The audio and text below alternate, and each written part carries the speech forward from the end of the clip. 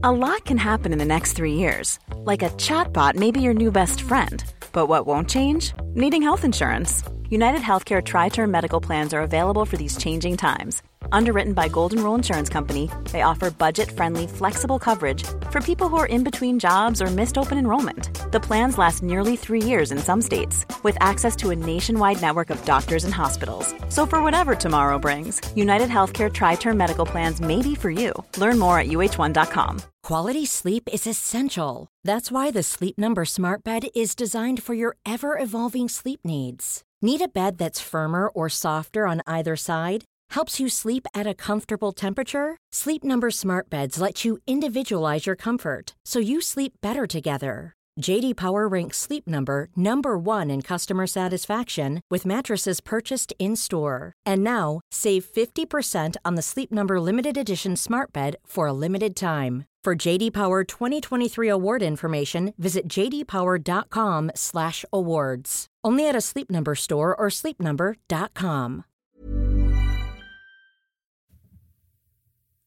This episode is sponsored by Try Vegan, a vegan meal home delivery service that is nutritious and delicious and makes your life easier. Based out of New Jersey, they deliver throughout the Northeast. Check out more details on their website, tryveganmealprep.com. And you can get 25% off your first order with the promo code LITYOGA. So go vegan.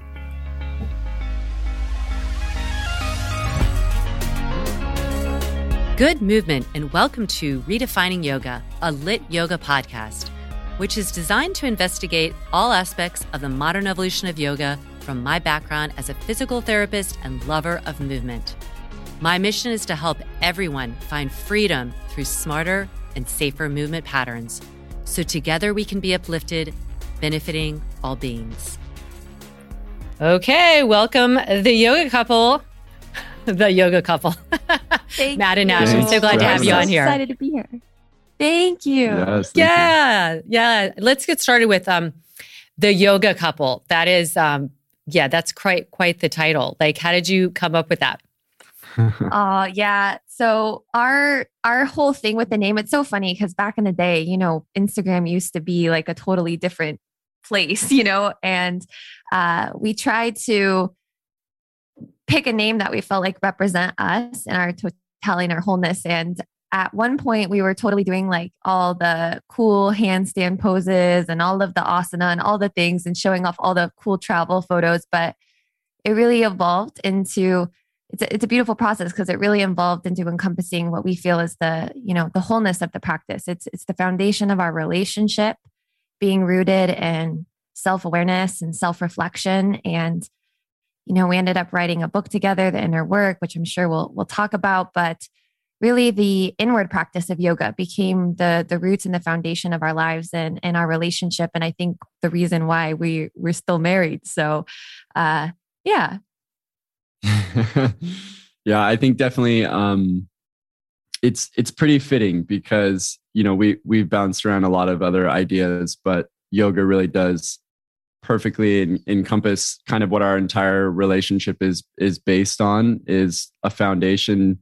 You know, kind of, it's funny when we met and we talked about what is our top priorities in life. It's like, to us, it's self-realization and enlightenment, which is the whole path of yoga. So I think the yoga couple is pretty fitting, seeing how that is like literally what we eat, sleep, and breathe. But it's funny because we don't really have any documentation of us doing any physical yoga poses. So we're a lot less asana-based at this point, but yeah. So how did you meet? Did you meet in a yoga setting? So actually, sort of, I guess. Yeah, I actually found Matt accidentally, or we'll say like spontaneously. I found his blog, and his blog, I was actually looking up a yoga retreat center, and I wanted to go have this like alone time for processing my life. And I was looking up a center to go visit.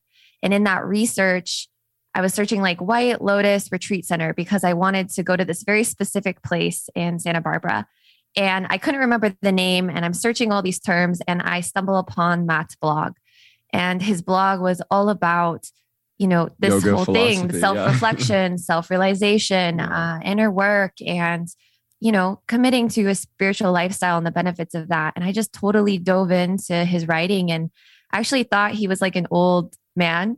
the way he writes. And I was like, oh, this is perfect. Maybe I found my teacher.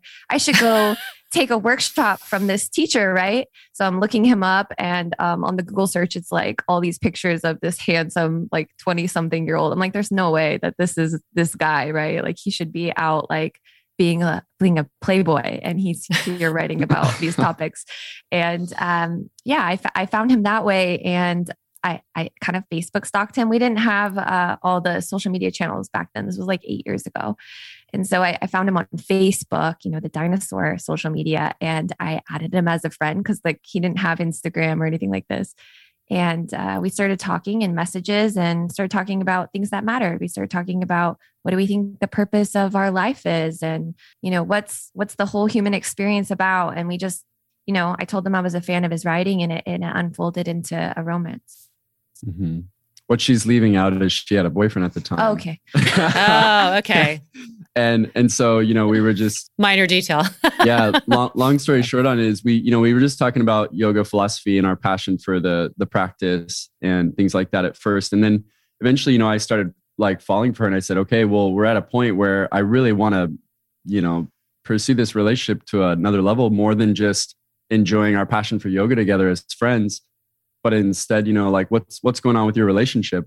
And long story short, she really meditated on it and pondered it and realized that she wanted a more she had been searching for a more spiritually aligned relationship. And again, long story short, she left her boyfriend. We started a whole new life together. I moved to Vegas where she was living. And within like a month, we were living together and getting ready to 23, 24 years old. Like, studio. it was That's wonderful. That's a hopeless romantic. I love it. That's wonderful. You because again, like what's to lose, right? You just end up maybe not not working out or something, but there's so much to gain. And clearly you have then created this amazing universe for yourself. Yeah, we definitely knew. We knew right away. Mm-hmm. Yeah, we knew. It was uncanny. It was like, I remember when we started writing each other, it was a trippy feeling because it felt like we were reading our own journal, like the way we write, and that's why, I think we went on to write, we write together because it is really trippy. Like it feels like, like that's the only way to word it is it's like a mirror. We're reading our own, stuff in a sense. And so it was really trippy, but it all worked out. Yeah. It's been beautiful. That's wonderful. Can you talk a little bit about your individual backgrounds? What led you into this? Like you were just saying, Ash, this kind of search for more of a spiritual relationship, and not just with yourself, but with others. What was your background like growing up? That because that was pretty young to start searching for that. A lot of times people in their entire 20s start to realize like there is something more, but it doesn't usually happen as young as it was. Was there anything that propelled you in that direction?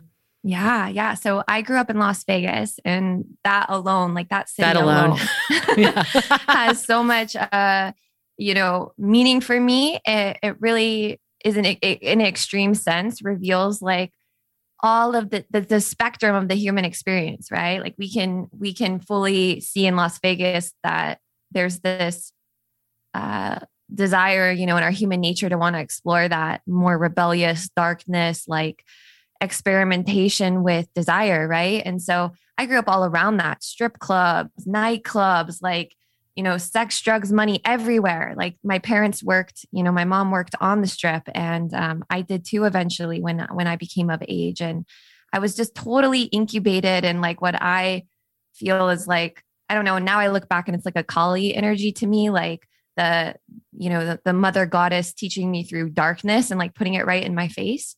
And because of being in that, I realized pretty quickly, like, maybe this isn't what I want.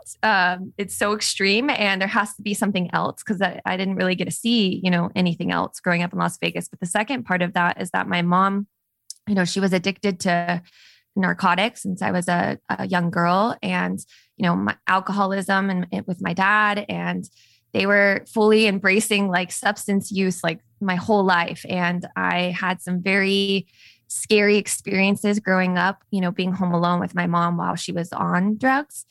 And it woke me up and inspired me, when I was a teenager to want to find something, spirituality, religion. I didn't grow up with religion. And I started searching. I literally, when I got my driver's license, this is so, I think, a unique thing, but I wrote down all of my questions about life and God. And, my parents didn't have those answers for me. And I'm here in Las Vegas growing up in this, household with, addiction in it. And so I went and I interviewed all these different religions and all of these churches. And I set on this like little journey within my own city to get my questions answered. And at that time I found Jivamukti Yoga, and I went into the studio, and it was bhakti, and we were singing and chanting, and we did the breath work and the yoga, and I laid in shavasana, and my heart exploded. I broke down and cried. I think I was like 16 or 17 years old. And it was like one of the most profound experiences. And I felt love. I felt love of the divine, like at that age.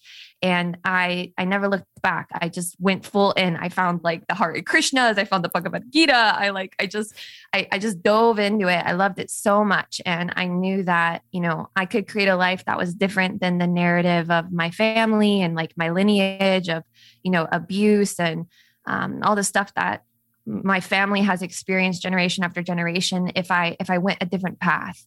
And so that's kind of what happened for me, is I knew like I want to go this different path. And so I was really seeking a partner or even friendship that was somebody who could be on that journey with me. And that's where Matt came in. Wow, that's beautiful. And what it really, really illustrates is the craving we have for meaning and for stability.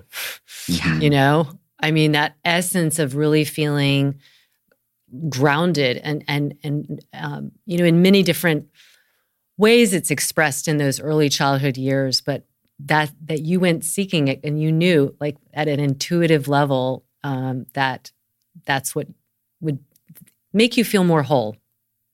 Mm-hmm. Yeah. And not searching in the form of, drugs or alcohol or some other forms. Yeah. Totally. And I saw where that led. Like I saw the consequences of that before even I got to experiment with it. And I think honestly, that's what saved me from it, because I was able to witness the consequences from an outsider's perspective. Really obviously, whereas Matt, you'll hear, has a completely opposite experience of growing up and, experimented in a completely different way because of, being sheltered and having this other experience. Yeah. Yeah, I was just going to second that. One of the biggest things I really appreciate from Ash's journey, because our upbringings are literally entirely opposite. I love that gift of discernment she had, because I definitely didn't. So it's something I admire in her, that she got to see, being in such a peculiar place growing up, she got to see the really negative outcomes to those karmic choices. And it's awesome that she took that wisdom and discernment and then made positive choices with it rather than destructive. Because, a lot of people don't necessarily, just because you see it doesn't mean, it's like, think of all the addicts in the world. No, it's much more likely to repeat it, right? Which doesn't make sense, but that's what's wired. That's what exactly. You know. Exactly. Yeah. Like logically, we might know, oh, this is not good for me, but it doesn't mean we stop. So I just wanted to second that. That's one of my favorite things of her journey, is I just admire that discernment that she has. Thanks. Yeah. Thanks, honey. Tell your story though. Yeah, so let's hear about yours. So you came out, you were like, so mine, Ivy League upbringing or something. Yeah, mine is like totally like just very stereotypical, in a very like privileged way, I guess. I was raised in a really wholesome, good family with religion and a lot of like core family values, like I'm an Eagle Scout, like I'm a straight A student. I was raised to be a doctor. I kind of did that whole route. So I graduated high school at 15, started college early because I wanted to be a doctor. And I was like, all right, well, being a doctor is this super long route. So I'm going to get started early. So I think I had my bachelor's degree by 20, and I got it in psychology. And then I started working in inpatient psychiatry. And during that time, since I went to college so early, I mean, I couldn't even drive my first few months of college. My mom had to drop me off at college. And I was trying to do the Doogie Howser thing, you know, like I was trying to like be a doctor by like my early 20s. And anyway, so it was just funny, you know, that was my whole thing. I was just obsessed with pursuing healing. You know, I knew I wanted to help people. My dad kind of, again, that classic cliche thing of like, be a doctor or a lawyer. You know, I got that whole thing indoctrinated into me, and I resonated more with being a doctor. And so I was very like pushed into that white collar lifestyle. And along the way, though, I started to not like it, and it didn't really resonate with me. And then I actually did all the experimenting and rebelled like crazy and pushed back against the religion, pushed back against the family core values, became an addict in so many different ways. And it's ironic because I actually had to lose myself. Mm-hmm. And then ironically, now looking back at this, you know, I don't know, 20-year journey this has been of wandering. It's ironic because I've actually just full circle come right back to the values I was raised with. It's just I had to have my own authentic understanding of them. You know, for example, my parents, let's say not using drugs and alcohol, like being a sober person. I had to literally go be an addict for 15 years to realize why that is important. You know, like why it's not a good idea to do all the drugs. Exactly. Yeah. Even though it's like my parents were like, yeah, Matt, like that's why we told you, like, don't do it, man.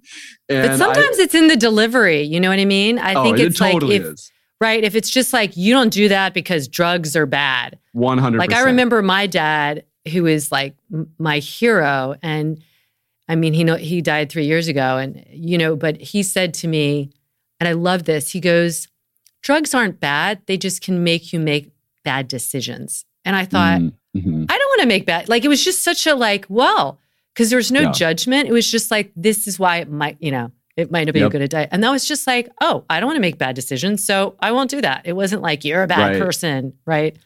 Yeah. So anyway, go back to 100%, 100% the delivery for sure. For sure. It's definitely that. And that, you know, with our healing work that we do now, that's why I'm actually always really kind of obsessed with how I deliver when I work with people, because I just know how important that is to not, the teaching itself, right? We see this in yoga all the time, is the teaching is beautiful, but how it's delivered and when it's delivered, one person's medicine can be another person's poison, because how it gets delivered could actually cause harm. When it gets delivered could cause harm because if the person's not quite ready for that. So anyway, the story goes, you know, I pursued this traditional route, becoming a doctor. And I eventually settled into, after working in inpatient psychiatry for a year, I just was fascinated by psychology. I was always kind of drawn to psychology. I was fascinated by the mind, and eventually I chose naturopathic medicine because it resonated the most with me, of like true healing. And within my first year in naturopathic medicine, I realized I learned more about the placebo effect, the idea that you can give a human literally nothing and their body will have a response. Well, that fascinated me, that you can give someone a pill that has no physiological effect, but they will spontaneously heal from it like a third of the time. So that to me was just like game over, because I was obviously obsessed. I already had a knack for studying the mind. So I was like, oh, I got to study that. So then I left the naturopathic school because it was I just realized I have a special interest here. So I instead went to a therapy program to focus just purely on the mind. And so I went into a Jungian, you know, Carl Jung based therapy program to be a therapist. But then within that first year, same stuff. I just realized, well, this isn't taking into consideration like consciousness and spirit, and we need to talk about that. And there needs to be a spiritual context. So then I left again, and then I found my teacher who was more yoga enlightenment based, and that was able to finally, you know, I found my actual real healing path, which was how to incorporate all of these worlds, you know, body, mind, and spirit, to truly help people heal, to alleviate human suffering. And that's kind of where I found yoga, is through the path of trying to be the ultimate healer. Mm-hmm. And I realized like, well, yoga kind of has it all, because they talk about all those realms. Yeah. Yeah, exactly. I know it is. And so much, it's so hard to have that like in a 2-minute elevator speech, you know, but it's like, just trust me, you got to experience it. So So what do you do now with that? It sounds like you guys do a lot. You do some work together, this inner work. You do that as with other couples, and then do you work with individuals as well? Tell me a little bit about your work. Is it all collaborative, or do you do some work independent of each other? Yeah, a little bit of both. We work together and we work individual on, I guess the what sums up what we do is we help people to self-heal. It's all about people realizing that they have the power to be their own healers. And whether that's as an individual or within their relationship, or whether it's healing, trauma and conditioning and programming of, self-sabotaging personality traits, or it's healing a physical ailment, it's the system of inner work is what we, coined it as, is it works on all the planes, like Matt was saying, body, mind, and spirit. And it works as an individual, and it's required and useful for us to have healthy relationships, for us to all be doing our inner work. And so that's really what the basis of everything that we do is teaching people or guiding people on how to self-heal and how to do their inner work so that they can have the results that they're looking for, and oftentimes are kind of getting exhausted in the systems that we're so accustomed to, like going to therapy for 10 years and not seeing progress, or getting put on medication. When people are exhausted and not seeing the results that they want, they start to look for these alternative healing solutions. And that's kind of where people find us is it's like these things that might've been considered more woo-woo, like doing these visualization processes and going back into our childhood, and then doing mantra and breath work. And it's like things you might not have been right away open to until you've exhausted every other route. And then they have these profound shifts. So we have, these yoga classes and experiences that aren't really like the yoga that people are accustomed to seeing as like a workout, but more so for to heal. Like our classes are really designed to like heal an inner child wound, or like face rejection or shame. And the whole experience of asana, breath work, meditation is a journey for you to process something and to come out of it with a result. And we use a lot of Kundalini Kriyas and stuff. But Matt also does counseling. So he works with people one-on-one. He has clients all over the world, and, usually does like a 3-month, what he calls his hero's journey with them, where he guides them through this self-healing hero's journey. Exactly. I love it. My opinion, the healing journey is definitely a hero's journey. It is a hero's journey. There's so many shadows we have to face. Yeah. We also have the book though, like when people can't like get in contact with us, like that's why we wrote the book. The Inner Work book is like, it's like a manual for you to do this yourself. I love that. Oh, I love that. So for those who are not familiar with it, but are going to perhaps get it now, what are some of the first stages that you take people through in this journey as individuals or in like a group setting? In a yoga class or wherever it might be, what are some of the first things? Like I know at a macro level all the way down to a micro level, to me it's pretty obvious. It's got to be observing, right? Like once you unveil something, whether it's behavior, self-destructive, whether it's repetitive cycles, whether it's some relationship, like once it's revealed, it's really hard to not do something about it. People still do, but as it becomes, at some point, it becomes no longer like irrevocably, you've got to go in a different direction. Is that one of the first stages you would say is that like starting to observe? 100%. Yeah. The first thing that comes to mind is whenever I start, for example, with the hero's journey experience, first and foremost, we're always starting out by understanding that the mind is running on programs. So that is pivotal. We have to understand that. We have to understand that we are not our thoughts. That is like the first realization the person has to have, because so long as we don't have that realization, our ego will forever control us. So as we know in yoga, the whole path is to transcend the ego and to stop being so controlled and manipulated by it.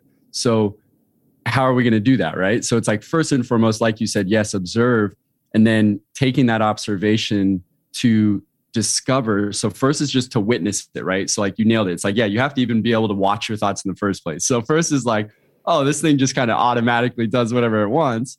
And then from there we say, cool. So yeah, we all have that. We all are dealing with that. Now, the next thing is, now, do you notice a pattern? Mm-hmm. And then that's where we start to look for programs, because let's say you start listening to your thoughts, we say, hey, welcome, let's start this journey. You're going to just start by observing what are your patterns. And the person says, man, I notice every day I'm judgmental as heck. All I do is judge myself, judge other people, judge. Or maybe they're like, I'm frustrated. I'm always frustrated, impatient, We start to look for a program, and we call these themes of consciousness. And so we call it a theme because what we will notice as we observe our patterns is they are a consistent topic that just gets projected onto any topic, anything the ego sees. So it'll judge the weather. If like judgment is the person's theme, they'll judge themselves, they'll judge their partner, they'll judge the economy, they'll judge the world, they'll judge other people. It doesn't matter what the ego will use, but the theme will be consistent. So that's like the first big thing, is to help people see that there is such a thing as a program that is then projecting onto things to seek validation for itself. So first and foremost is like trying to understand how the mind works and how it does this, and that it's not their fault. It's conditioning. We all get conditioned. Yeah. And then after that conditioning process, I found in like a lot of the yoga and maybe even like Buddhist ways of going through this process of self-discovery, it's like, okay, now you see that, now just let it go. I think what makes us different is that we really allow people to be in the wound, and we're like, it's okay for you to be there and to have anger or to feel pain. And we don't need to just detach from it and let it go once we're aware of it. You can be with that for a while, and you can process it, and you can ask all those, questions you have of like, well, why am I like this? Right? Like what we notice is people want to get to the root. They want to know where did this come from? Where did I learn that? Why am I like this? It's very hard for the ego to just detach and let it go. If we were able to detach and let it go, we'd be enlightened, right? Like it sounds so easy to we'd all be happy all the time. Right. Yeah. So it's like, we really encourage people to actually be wherever they are in the journey and stop demonizing these lower quote unquote emotions or these lower frequencies. Like anger isn't wrong, judgment and guilt that you carry, that's not wrong. Yeah. It has a very healthy time and place, actually. So that, I think that definitely is something that's very unique, is we want people to understand that there is all these things that we as a collective like healing community kind of brush off as, oh, these are negative, we need to fix these. We actually take the stance of, well, actually it's there for a reason. It's trying to help you, and it's okay that it's there, because a lot of times there's a lot of guilt around having lower I'm trying to get better at saying this more frequently. They're just unpleasant. It's not that they're negative, because negative in our brain can get turned into a judgment. So it's like binary. They're just unpleasant. They're just uncomfortable. So let's just call them uncomfortable emotions. When we have these unpleasant emotions, they're totally there for a reason, though. They have a message. They have a healthy time and place. And I think that's what's really interesting. And when we allow people to be in that experience of looking at that, and they start to find out, oh, well, this was passed down to me, and you know what, my mom and my dad and they were behaving this way, and then I think I developed this as a coping mechanism, and then the whole thing, the dots start connecting. When we just allow people to be in that journey, that's that self-healing journey, because it naturally falls away. Like you naturally let it go because you've made peace with it. And so like the themes of consciousness, we kind of have them mapped out like a hero's journey, right? Like a map that you go like through the valley of your shadow, and you face all your demons, and then you kind of like get some courage, and you start hiking up the mountain, and you have all these epiphanies, and then you kind of like go down and descend into the bliss. And we really encourage people to just be on that journey and be wherever you are. And that self-inquiry process of wanting to connect the dots is helpful. It's great. It's necessary. And so all the work that we do is like guiding people on that journey of, it's kind of like getting to know themselves, for the first time. Now, I know there's probably a lot of different wounds or conditioning, but has there in the last 4 to 5 years become a very more common one that you see consistently with people? That's a good loaded question. Let's see if we don't get in hot water on this one. We have some pretty strong stances on a couple big topics that we see in the world that are a big problem. So for any of those who know us or follow us, you'll or are going to be, you will notice we're a big advocate about one big topic for sure that I'll bring up, and that is the dangers of desire and specifically instant gratification and pornography and substance use, substance use and alcohol. So this is one of the biggest things that we see as a big red flag, and what I'm constantly counseling through. Every relationship I ever work with, this is causing an issue.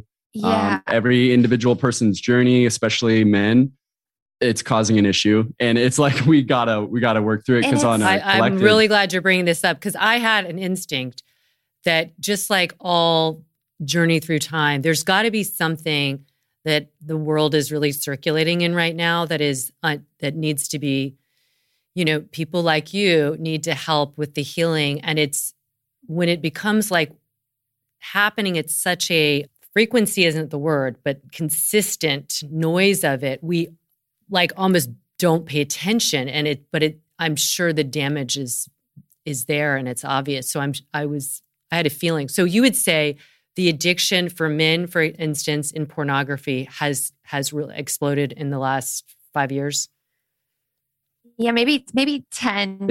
But since the internet started to get better and better. So yeah, definitely the last decade, it is the real epidemic that is like blasting through relationships and every healthy self-esteem out there. And the porn use, we would say, and alcohol use or any substance use is really just the action. It's like the side effect of this theme of consciousness, right? It's like we're looking at like consciousness, and then we're saying, well, what does this theme of consciousness desire? What does it talk like? What does it choose as an action? How does it behave?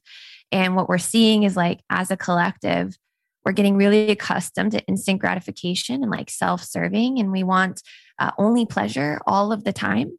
And there's this really push back against anything that takes effort and discipline, anything that takes discipline, anything that takes work, like our relationships, right? They take a lot of work. Yeah. And when people working, just like a basic job, like showing up and doing a really good job and actually looking for things to do versus, I know. Yes. I think and it sounds like you get it. Yeah, exactly. Yeah, that's showing up everywhere. Yeah.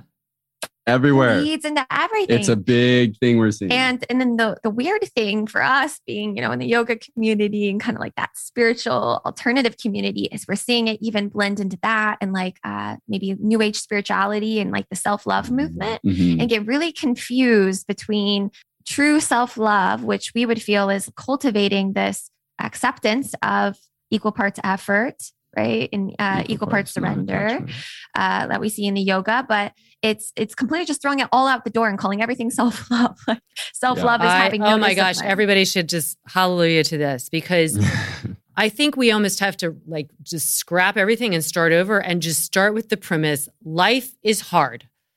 Thank you. We're going to, right? Like just yes, we're going to have lots of joy. Okay. But life is hard, and that's a great thing, right? Because if it wasn't, how would we even discern when something is easy and wonderful and fluid and relationship you've worked toward? Like there would be no reward, zero. Everything comes your way. That's why people that are born wealthy are often the most miserable. They've never had to work or worry or effort. And we need to work. We need to struggle. We need to fall on our knees, and yeah. I've met my people. Love it. I know. Preach. That's awesome. Yeah, there's that is our aversion to that. We don't there's want to such an hear aversion, that. and it's so great to hear your passion for it too, because we just constantly are getting pushback, and it's great to come across someone else who just totally gets it. And because we're constantly our work, honestly, we're often on this topic. We're always saying, look, you need to get good at facing discomfort. It's just, if you want to truly be on the yoga path, get ready to be uncomfortable and get good at sitting in that uncomfort. Like sit in it and just be in it. That means like your relationship has issues. It doesn't just mean like it means your job is tough. It means your discipline is tough. It means you got to take care of your health, and eating healthy takes effort. And like you name it, right? Every category of life, it's like discipline, face the discomfort. And you're my person. So I said discipline is the best word ever. Discipline gives you freedom. Exactly. Yes. Our saying we always say is discipline is the highest form of freedom. Yes. Because if we can't discipline ourselves, then we are completely controlled and manipulated by to and fro. All you got to do is dangle a carrot of desire in front of someone, and they will just abandon whatever they, and it's brutal, and it's showing up in so many categories of life that this is definitely the biggest topic for sure. So it's not to cast judgment. It's just to bring awareness that the fruits of that are never going to be the fruits that we actually want. We want this satisfying relationship. We want success. We want to have peace in our lives. And it's been proven through time and history that this aversion to discomfort is never going to bring those fruits. Yeah, and that's all. It's like, if you know that and you want to just keep pleasure chasing, that's fine. Just know the fruits it's going to bring. And so, we see this coming out in these epidemics, like not wanting to work anymore, not wanting to have a relationship, a long-term relationship. Just it's hard, move on, find somebody else, go on Tinder and swipe, right? It's like not putting in the work to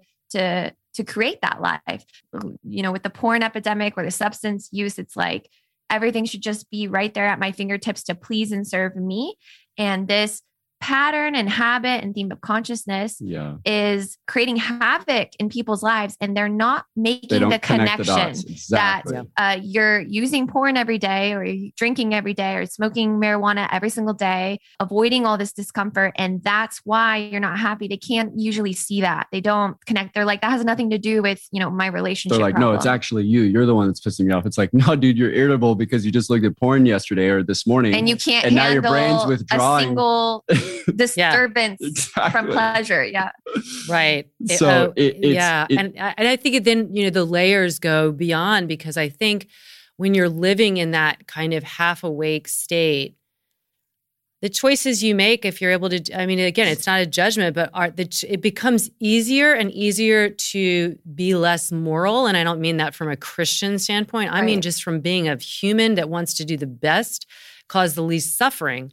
I think that we're really, that's I think the thing that the work does is it's hard to look deep within yourself. It's hard to look at the world and see how choices that you've made are contributing to suffering.